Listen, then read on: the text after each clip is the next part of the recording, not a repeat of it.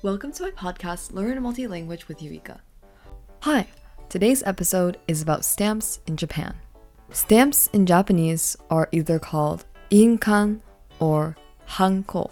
Many people in Japan use the word Hanko and Yinkan very interchangeably. However, they are not exactly the same thing. Today, I'll show you guys why this is not the same and also an additional thing that is similar to a Hanko. First, let's talk about the difference between Hanko and Yinkan.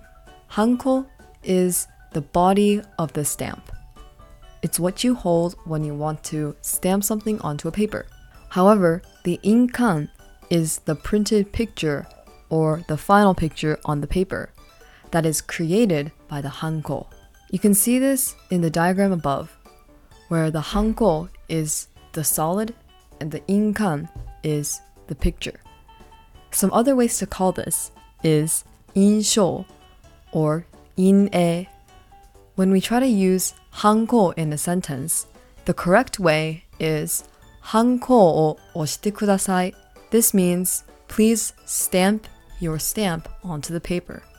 For Yinkan, the correct use of it is 印鑑が必要です, which means we need a stamp. Now, some people in Japan, since they use these two words interchangeably, they might say 印鑑を押してください. But this is actually incorrect. You cannot stamp a picture that is on the paper onto another piece of paper. Hanko is used in many Japanese legal documents. It is similar to a signature in the US or other countries. Now, let's move on to another topic, which is the Shachihata. Now, the Shachihata may visually look very similar to the Hanko. It is actually a little bit different. The reason for this is because a Shachihata can be used by anyone. It is very generic, and you can order it off of random websites and get it no matter what.